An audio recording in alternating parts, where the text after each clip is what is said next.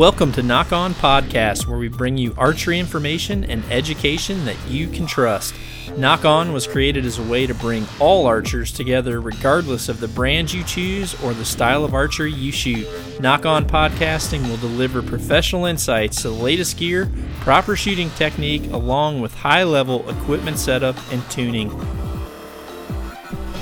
All right, everybody, we're back again. I've got a good friend and amazing mathematician and the grand master poobah of everything technical in archery. I've got James Park with me. James, thanks for joining me again, man. Lovely to do so, John. Well, last time we talked about, foundation form, got into some pretty good stuff that I think a lot of people out there aren't really going to hear from the average Joe, that's for sure.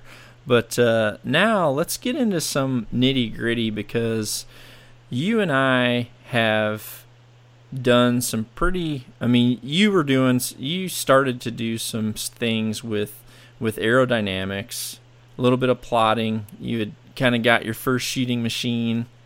I remember when I swayed you over from the PSE dark side to come over and be part of my team, and then when I went to Hoyt, the first thing I said is if I get a say so on who I can rally up with some of my shooter budget, James Park's coming on. So, I really like him, John. Some of the stuff you were doing and some of the photos that you were doing with your shooting machine were super cool. You were getting actual freeze frame shots of an arrow halfway through eggs. Yep. That was awesome. How are you doing that again? Were you setting up a timer? Well, what I was doing, the compound bow in the shooting machine, and I used the cocking lever on the release device to close a micro switch which started a timer.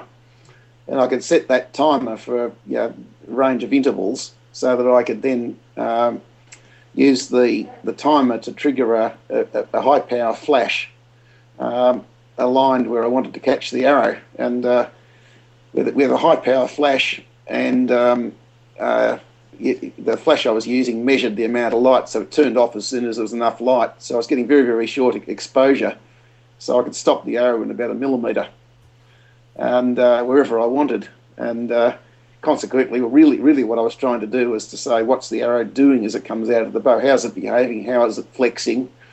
So I could do the mathematics, but then, of course, you got to do then the fun shot of an arrow through an egg or something like that. Yeah, it was cool. I remember that. But, Clint and I had touched on this briefly, and then he had mentioned that you had started doing a little bit of testing on this. So I'm actually curious now, because I've done quite a bit of testing as well. But see, most of my testing, as you know, when I test, I'm testing on the range. And at times, it's hard to factor out small variables. Not to mention, sometimes you convince yourself of what is best, even if it's not. Which, that's why I would always call you, and you and I would always share information back together, because you are on the opposite side of that spectrum. You were shooting things either computer generated through a shooting machine or mathematically calculating it based 100% on aerodynamic mathematics. Yes, what I was trying to do, John, what I've tried to do is to say, let's look at the physics, go straight to the maths, and get a mathematical model for what's going on. But of course, any mathematical model is only as good as how well it predicts reality. So then I've been using the shooting machine to say, let's run tests that check the mathematics. Now, confirm the hypothesis. That's right. And if it does check out well, then I can use the maths to look at various hypotheses of what might be best or what might be the impact of errors. And so I've used the shooting machine a lot for that. I've done a lot of shooting indoors with it. I've taken it out to 90 metres on the target range, and I've used it in wind tunnels. a whole lot of fun. What? Well, one of the things I wanted to do was to say, how God, I do we? want to come down there now for that, man. Oh, a lot of fun. I've shot Monash University, where I study, has got a very, very large wind tunnel. And so I've shot a whole range of arrows inside the wind tunnel saying, what's the wind drift like? And how well does that match the mathematics? Well, let's just cut right to I mean, we're going to get into this, but before we get into it, I want to cut through all the bull crap, and you just tell me right now, and I know what it is, but I want you to tell me, if you're doing this in these wind tunnels, you tell me right now what is the most superior aerodynamic arrow on the market. Right, I've looked really closely at a lot of arrows, and I've measured a lot of them, both down on the range and in the wind tunnel. The one I choose to use for my tournaments is the Easton, either Pro 2 or X10, and together with that I use quite a small fletch. I've tested a lot of knocks. The best knock is the G-pin knock, and I try to. I use the tungsten point, but I've reshaped it slightly. Oh. One of the things. Some of those. Oh, they're fun, John. Less bulge is the trick. All right. And a very important thing I've found is to put a little bit of angle on the fletches, get the arrow to spin. Well, see, this is now where I'm interested, and I may or may not argue, but if Easton's listening and you've seen Jim's new tungsten design, the campaign has got to be less bulge for your buck. That's it. As soon as I heard you said that, I kind naturally my marketing mind kind of thought less bulge for the buck. There we go. Absolutely. So tungsten Mark II.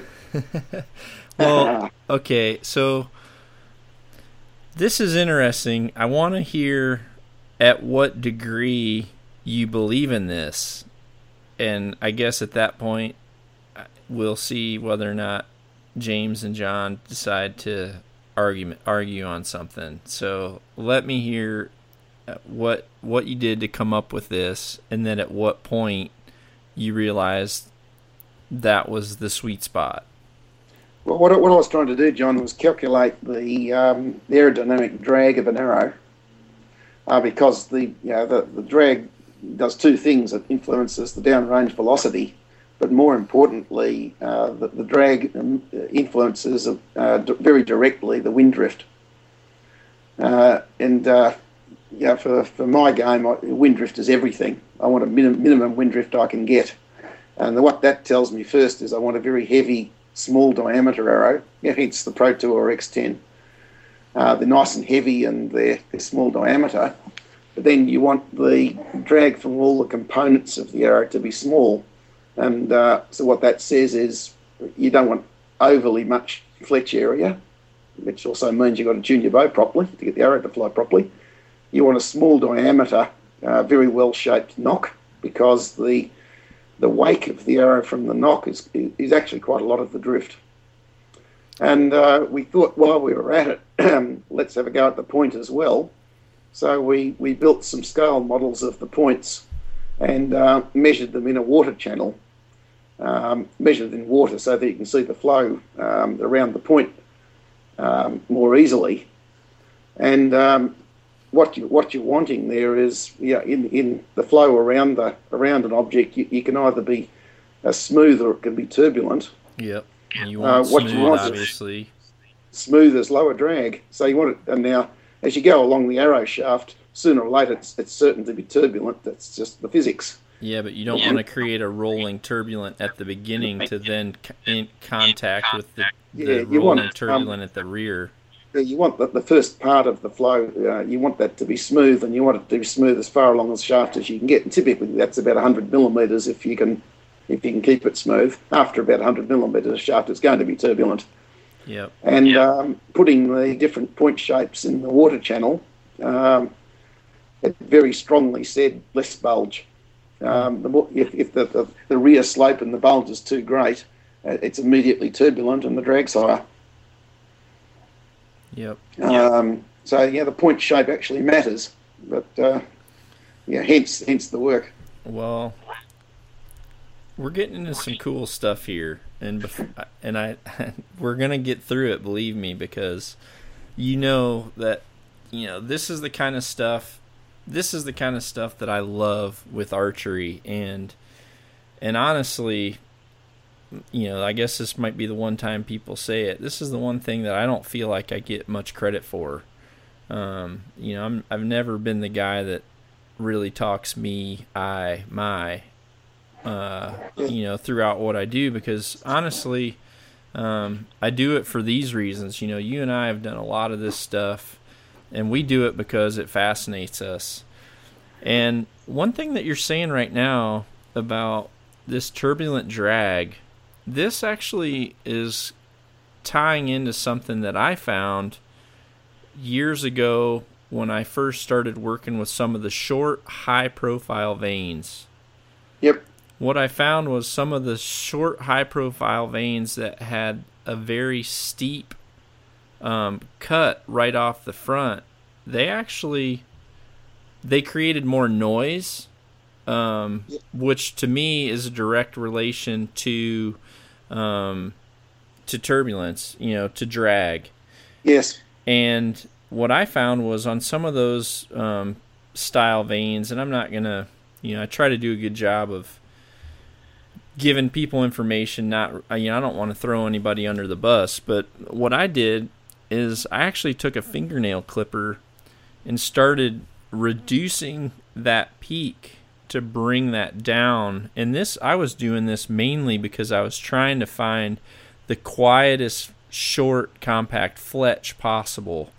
Yep. Although a 4-fletch with 4 small fletches flew very good for me, it obviously had it. It creates a fourth turbulence, so it had more noise. Yes. And even though it steered good, it impacted slightly lower, obviously for drag as well. But once I took that fingernail clipper and nipped that back where it comes to a point and then it goes down on the radius, yes, it got quieter. But then what was amazing is the actual ability for that arrow to fly. It actually went down the crapper. Which was interesting for me because, obviously it was creating something that, I thought would have been, more turbulent, but I guess the fact that it was creating more is what made that small product capable of steering a broadhead, ultimately. Yeah, that's nice work, John. And my studies would match up with that really well. When I was calculating the drag from fletches, you obviously I think that there's drag along the sides of the fletches, and that's what you'd call friction drag along the side of the fletch, and of course you want to minimise that. But the other one that I calculated as well was the frontal edge of the vane. That's the projected frontal area, and interestingly, the projected frontal area drag is actually quite large as well. And what the maths then says is that for a given vane area, you ought to use a lower profile fletch, and that you get the same amount of vane giving you steerage from the area, but you reduce the pressure drag from the projected frontal area. So what I'm tending to do now is to say a lower vane, perhaps a little bit longer. Yeah, absolutely. Right now I've actually I've really fallen quite fond of this low profile 2.1 AAE. I wish I had one in here. Are you familiar with the one I'm talking about? Yeah, it's actually the ones that I put our Knock On name on them, and we're selling them, at knockon.com or knockonarchery.com, I should say, because that's what I've got on my target arrows right now, and I've actually had some really good luck with them at the longer ranges. Yep. Yep, I think they would work well, John. They've got the right attributes from the maths. Yep. Now, the other thing that my work has strongly pointed to is that you ought to have the fletchers a little bit of an angle, so you're spinning them. I guess that's particularly important with a broadhead. Oh, yeah. Absolutely, for all the right reasons. But I found it's also very important for target arrow. And I've done a lot of testing with the shooting machine, with arrows with the vanes on with no angle, and then put a bit of angle on and get them spinning a little bit. And the accuracy of the group size is halved when I put the angle on. And then I've looked at how rapidly they spin. And with about 1 degree of vane angle on my Pro Tours, they're spinning about once every 2 metres. And with 1 degree? Yep. Yeah, I guess that's right. Sorry. And, you said once every 2 meters. So, yep, quite quick. And what I found is that the group size is markedly smaller than if I have no angle. Yep.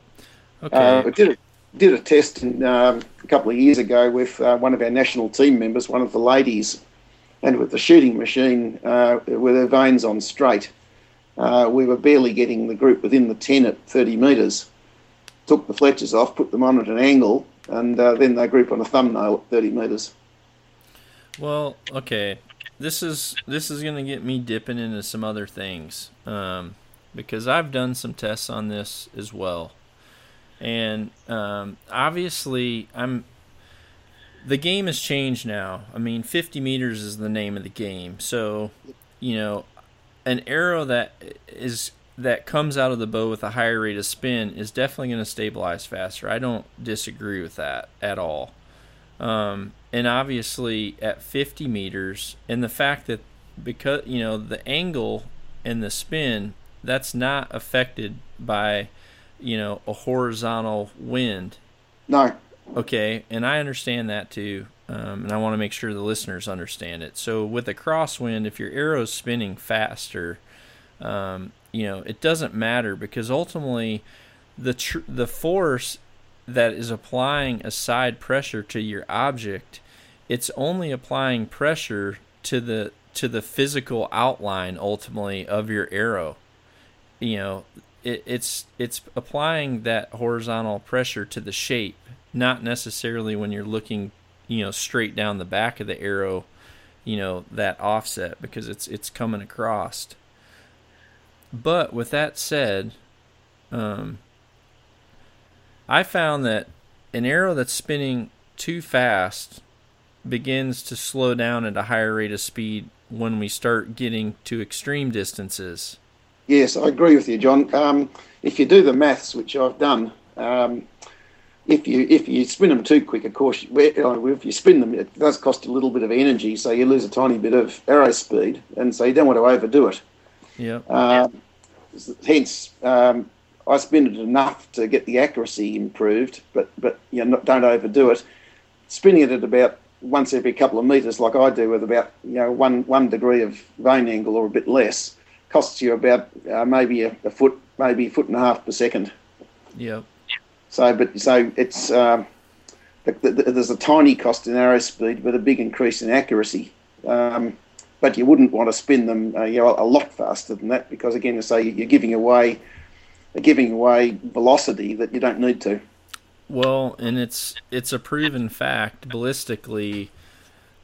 The higher the rate a ballistic declines in its speed, the quicker it also declines in its initial point of accuracy. So in other words, the faster an arrow starts to slow down, the more it will start to be able to open up its group and ultimately not hit the intended target. Yep. So it's a balance between enough spin but not too much spin. Yep. So, well, let me ask you this, because I've done the testing too, so I kind of know what my distances are, but I'm curious to yours. And I found this. I originally found this to be true when the quick spins first came out, because I really liked the idea, and I actually shot the quick spin vanes for indoor at 18 meters, because at the time well, if you remember, at that time there weren't pro points, so the only people that were building heavy enough points to truly bend an arrow properly at those huge diameters that we were shooting from indoors, they were either guys that were custom building their points with, I used to smash bullet rounds in the back of them. But if you weren't doing that and you were shooting the standard points at Easton Kane, the only way to get those big old posts to shoot was you had to get those things spinning like a rock. That's why everyone was shooting huge feathers then. But the quick spins worked, and obviously immediately there was a drive to come out with the short quick spin vanes, and I was amazed at how many people here over in the U.S. came to the first tournament with them, and I knew right away, I'm like, those things at 90, because a lot of people back then didn't really practice at 90. The guys that were good shot at 90, and I knew, for me, I found that once you get past about that 66-yard mark, about 60 meters, it seems like that speed retention starts to really increase in its importance. Yeah, absolutely. I agree with you. One of the things I did in my studies, I mentioned I was calculating the drag of arrows, it's a hard thing. It's a hard thing to actually measure. But one of the ways to measure it is to measure downrange arrow velocity. Yep. Yeah, it's the easiest way. It's the easiest way. So one of the things I did was to use my shooting machine on the target range, shooting arrows through my Easton Chrono out to 90 meters. At the target. At the target. You didn't trust yourself shooting through it? Yeah, no. But one of my chronos now got a few dints. But what I found was there, as you would expect, is that the low drag arrows at those longer distances, you can get them through the chrono easy enough. But as soon as you get a bit too much drag at those longer distances, you start to hit the chrono. Yeah. It's pretty hard. Yep. So I was spending Pro Tours or X10s through the chrono at 90 meters, but then you try that with a light speed that has got more drag because it's bigger diameter and it's light. It's a much harder thing to do. Oh yeah, and it's not just because it's bigger. In my opinion, it's I found that, I'm trying to think what distance. I actually I figured out a distance. I would have said about 60 meters. Well, what I just said with drag, where the drag becomes important, it is around 60 meters. It was around 66 yards. There was a conversion. But I've also found there's a conversion, because this was a question I was asked a lot in field. People wanted to know, should I shoot a ACE out of my bow at 300 feet per second, or should I shoot an X10 out of my bow at 280 feet a second? There's always been this contemplation of, is a faster arrow coming out of the bow better than shooting a slow arrow? And to a point, it is, but there comes a point where the speed and the mass cross one another. Oh, absolutely. At 90 meters, your X10 will be going faster than your ACE. Well, have you figured out at what point those actually cross? Yeah, I have. Offhand, I can't exactly remember, but what it surely tells you is that at those very long distances, the thin, heavy arrows is by way the best. Yep. Yeah. In part of my PhD thesis was exactly some graphs that cover that stuff, and what it said was, it was interesting. In fact, if you're looking at say target archery, your wind drift kills you. And particularly at the long ranges, so you definitely want the thin, small diameter, heavy arrow. But then you say field archery, where the distance is a bit shorter. Do you win by a big fat arrow so that you cut the lines, or do you win by a smallest diameter arrow that's got higher downrange velocity, or and then also the wind drift might matter if the course is a bit exposed. And what I came to the conclusion of was that you were better off using a smaller diameter arrow. Potentially the ACE could work pretty well, but something like a Pro Tour is still an excellent choice for the longer distances on field. One of the things I've often been asked is, perhaps if I use a larger arrow, I'll break the lines more often. But if you do the calculation and look at any wind drift at all, it says use the small diameter. You're going to be better. I mean, at 50 meters, what is it? A half a mile an hour, a quarter of a mile an hour will push an arrow further than say the difference of a 25-12 versus an ACE. I mean, I'm talking. You could actually blow out of your mouth. If you could blow out of your mouth on that arrow for the length of that target, you've already lost the advantage of a large diameter shaft. Better to use a Pro Tour. Yeah. I came to the conclusion, you do the maths, and I did the maths even at 10 metres. 10 metres was even better to use a small diameter arrow. So what I generally advise people is that, for example, if you're shooting 3D, if it's windy at all, they're probably best off with something like an ACE. Yep. Well, even though it's small diameter. See, when I did shoot ACEs, I would always go up one size stiffer in spine. Get it a bit heavier. Yeah, but then I would put at least 120 up in the front, Yep. And a lot of people like to shoot their ACEs light. They like to keep them at 300 feet per second. I was always putting an extra 20 grains in the front of mine and then keeping them around the 290 mark. And then once I, ultimately I remember to this day, because I think, well, I guess that door's open behind me. You can see that, but if that door was closed, that's it's actually a really cool plaque that's got the Australian gold medal in there and and that national record for the field. But if you recall, for that tournament, I remember I was shooting an X10 with 2.5 off the back, 120 grain points, and ultimately an X10 with 2.5 off the back is dang near a Pro Tour. I mean, ultimately it's a Pro Tour, and that bow was shooting right at about 280 feet per second, and obviously we were down there. We shot the marked field. We shot an unmarked field. We also shot the FITA, and I had made up my mind a year before that already that the X10, the 10 foot per second, did not give me extra points on a field range if wind had any type of factor. Absolutely.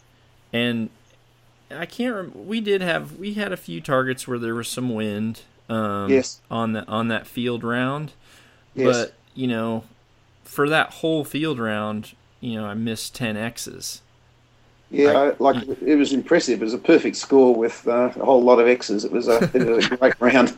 I could literally count on both my hands how many X's I missed. Not many. Yeah, it was impressive. I absolutely agree, John. I think you'll be better off with. Any wind at all, that choice of arrow is going to be the best. You're going to score the best. And you mentioned chopping a little bit off the back of the X10. The maths says to do that too. Mm-hmm. Now, when you're using X10s with a compound, you would not do it with a recurve, of course, because you want the back flexibility, because that gives you better clearance. Right. But X10 with a compound bow, I chop 50 millimeters off, 2 inches off. Yeah. And that's the lowest drag. Well, and from a drag point of view, it is. I mean, tuning an X10, just chopping 2 inches off the back. For those of you out there who might go out and buy X10s, make sure before you do that. There's an article that I've written called "Conquering the Hill." You can find it on dudleyarchery.info. But even though ideally from a wind drag point of view, 2 inches off the back would give you a benefit from an X10, the point of the Easton Pro Tour and the Pro Field is the fact that it eliminates the need for calculation of how much to cut off the back of the arrow in addition to the front, because you have the benefit of the tapered arrow in the front, And then once it gets to the label, it's actually a parallel shaft throughout the back. And on those types of shafts, the Pro Tour and the Pro Field, you do not want to cut anything off the back because you'll actually weaken the spine because you're removing more of the stiffer part of the arrow. Yes, only off the front, absolutely. Yep. And for compound archery, the Pro Tours or the Pro Fields are kind of the more, I guess, the easier to tune of any of them. You know, you can tune them very easily with point weights and changing your poundage 3 pounds plus or minus be equivalent to a spine. So you can really tweak them in if by utilizing that. But let me ask you, how high of an angle? Because, I mean, for X10s, if you have too much angle, you're not going to have clearance. I mean, there's such a small arrow, you're not going to have clearance even with the blade. But what is, I mean, did you try it at 1, 2, and 3 degrees? Have you? Yeah, I think you'll find that 3 degrees you wouldn't be able to get the vane on the shaft too easy. To attach, yeah. So it's I have tried it, but I'm a bit less than 1 degree. Yep. And you can fit that on an X10 or a Pro Tour, okay. More than that, you start to get vane overhanging the edge of the shaft. But say 0.6 degree to 1 degree, it's plenty of angle anyway. You don't need any more than that. Now, I'm talking there a relatively short little fletch. If you use a longer fletch, of course, you can't get as much angle, but that's okay. So I'm saying something like make it at least half a degree and not more than 1 degree, and you'll have plenty of spin. You won't be giving away too much downrange velocity, and any irregularities, you'll average them out. And so I think you'll find the grip will be best. Well, that's awesome. That's super, super cool information. And like I said, although I was prepared to disagree with you on something, because Clint said, no, James has done a lot of, he said James has been doing a bunch of calculations on that. Now he's finding that you actually want a big an offset on it. And I said, one of the traps I've found, John, and I'm sure you must have found the trap too, is that you talk to the guys around the country and you say something like, we want the string off the archer's face for all the right reasons. The next thing you discover that the recurve archers have got the string 2 inches off their face. You think, no, don't mean that. Yeah. And I found the same thing with vane angle. You say, you tell the archers, I want a little bit of vane angle. The next thing you discover, they're trying to put 5 degrees on or helical them or on the target arrow. You think, no, you don't mean that. Yeah. So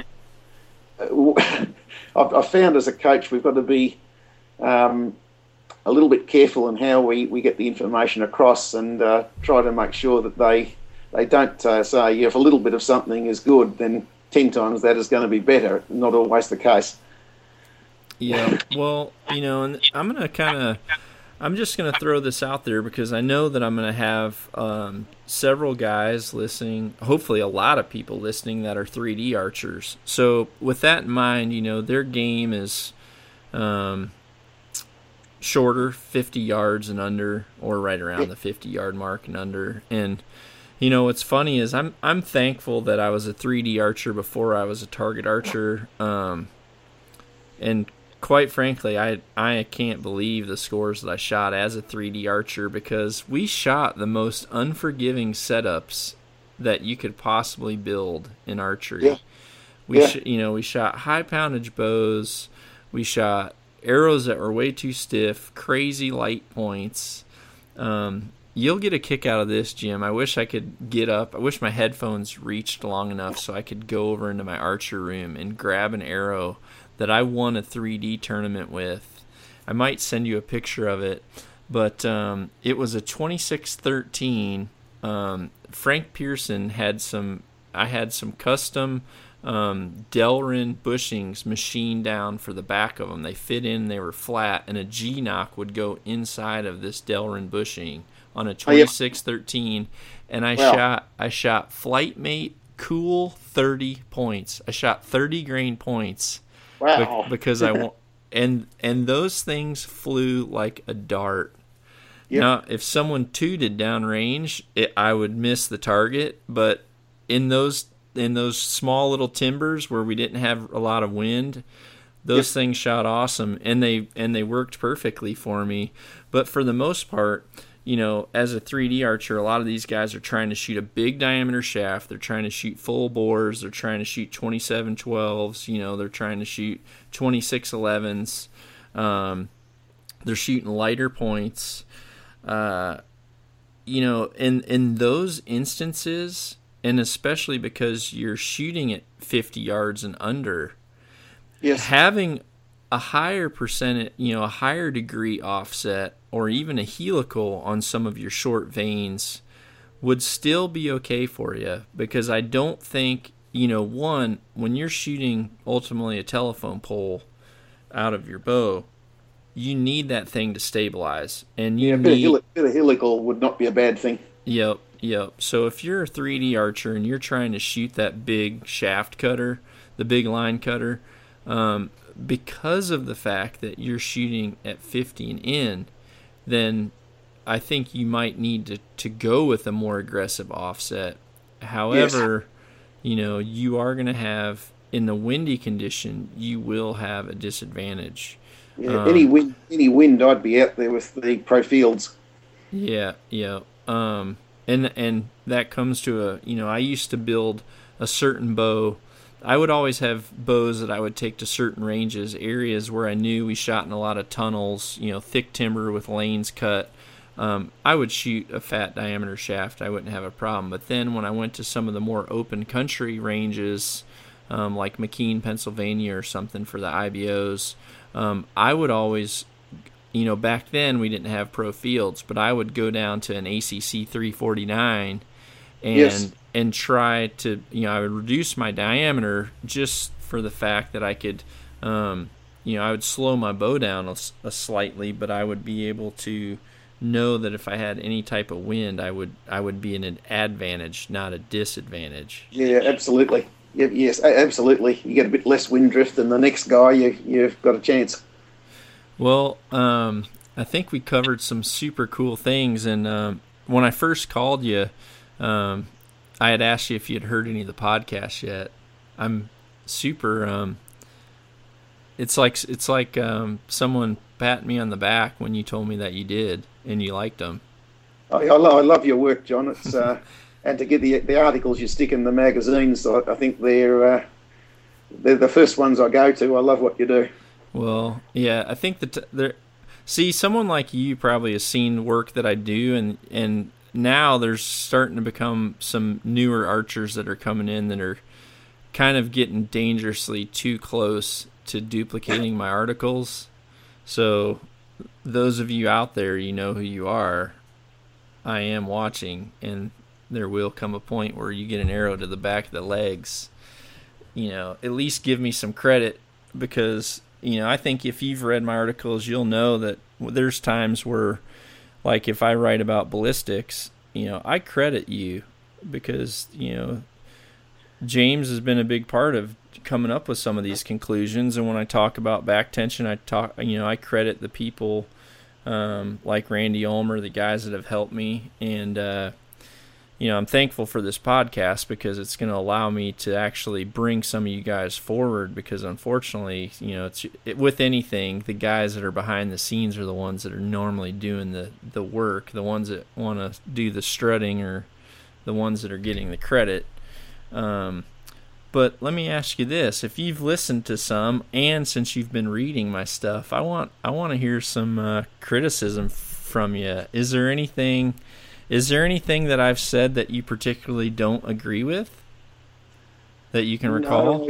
No, I can't recall it, John. There's quite a few of your articles I've made sure the archers I coach have gone and read.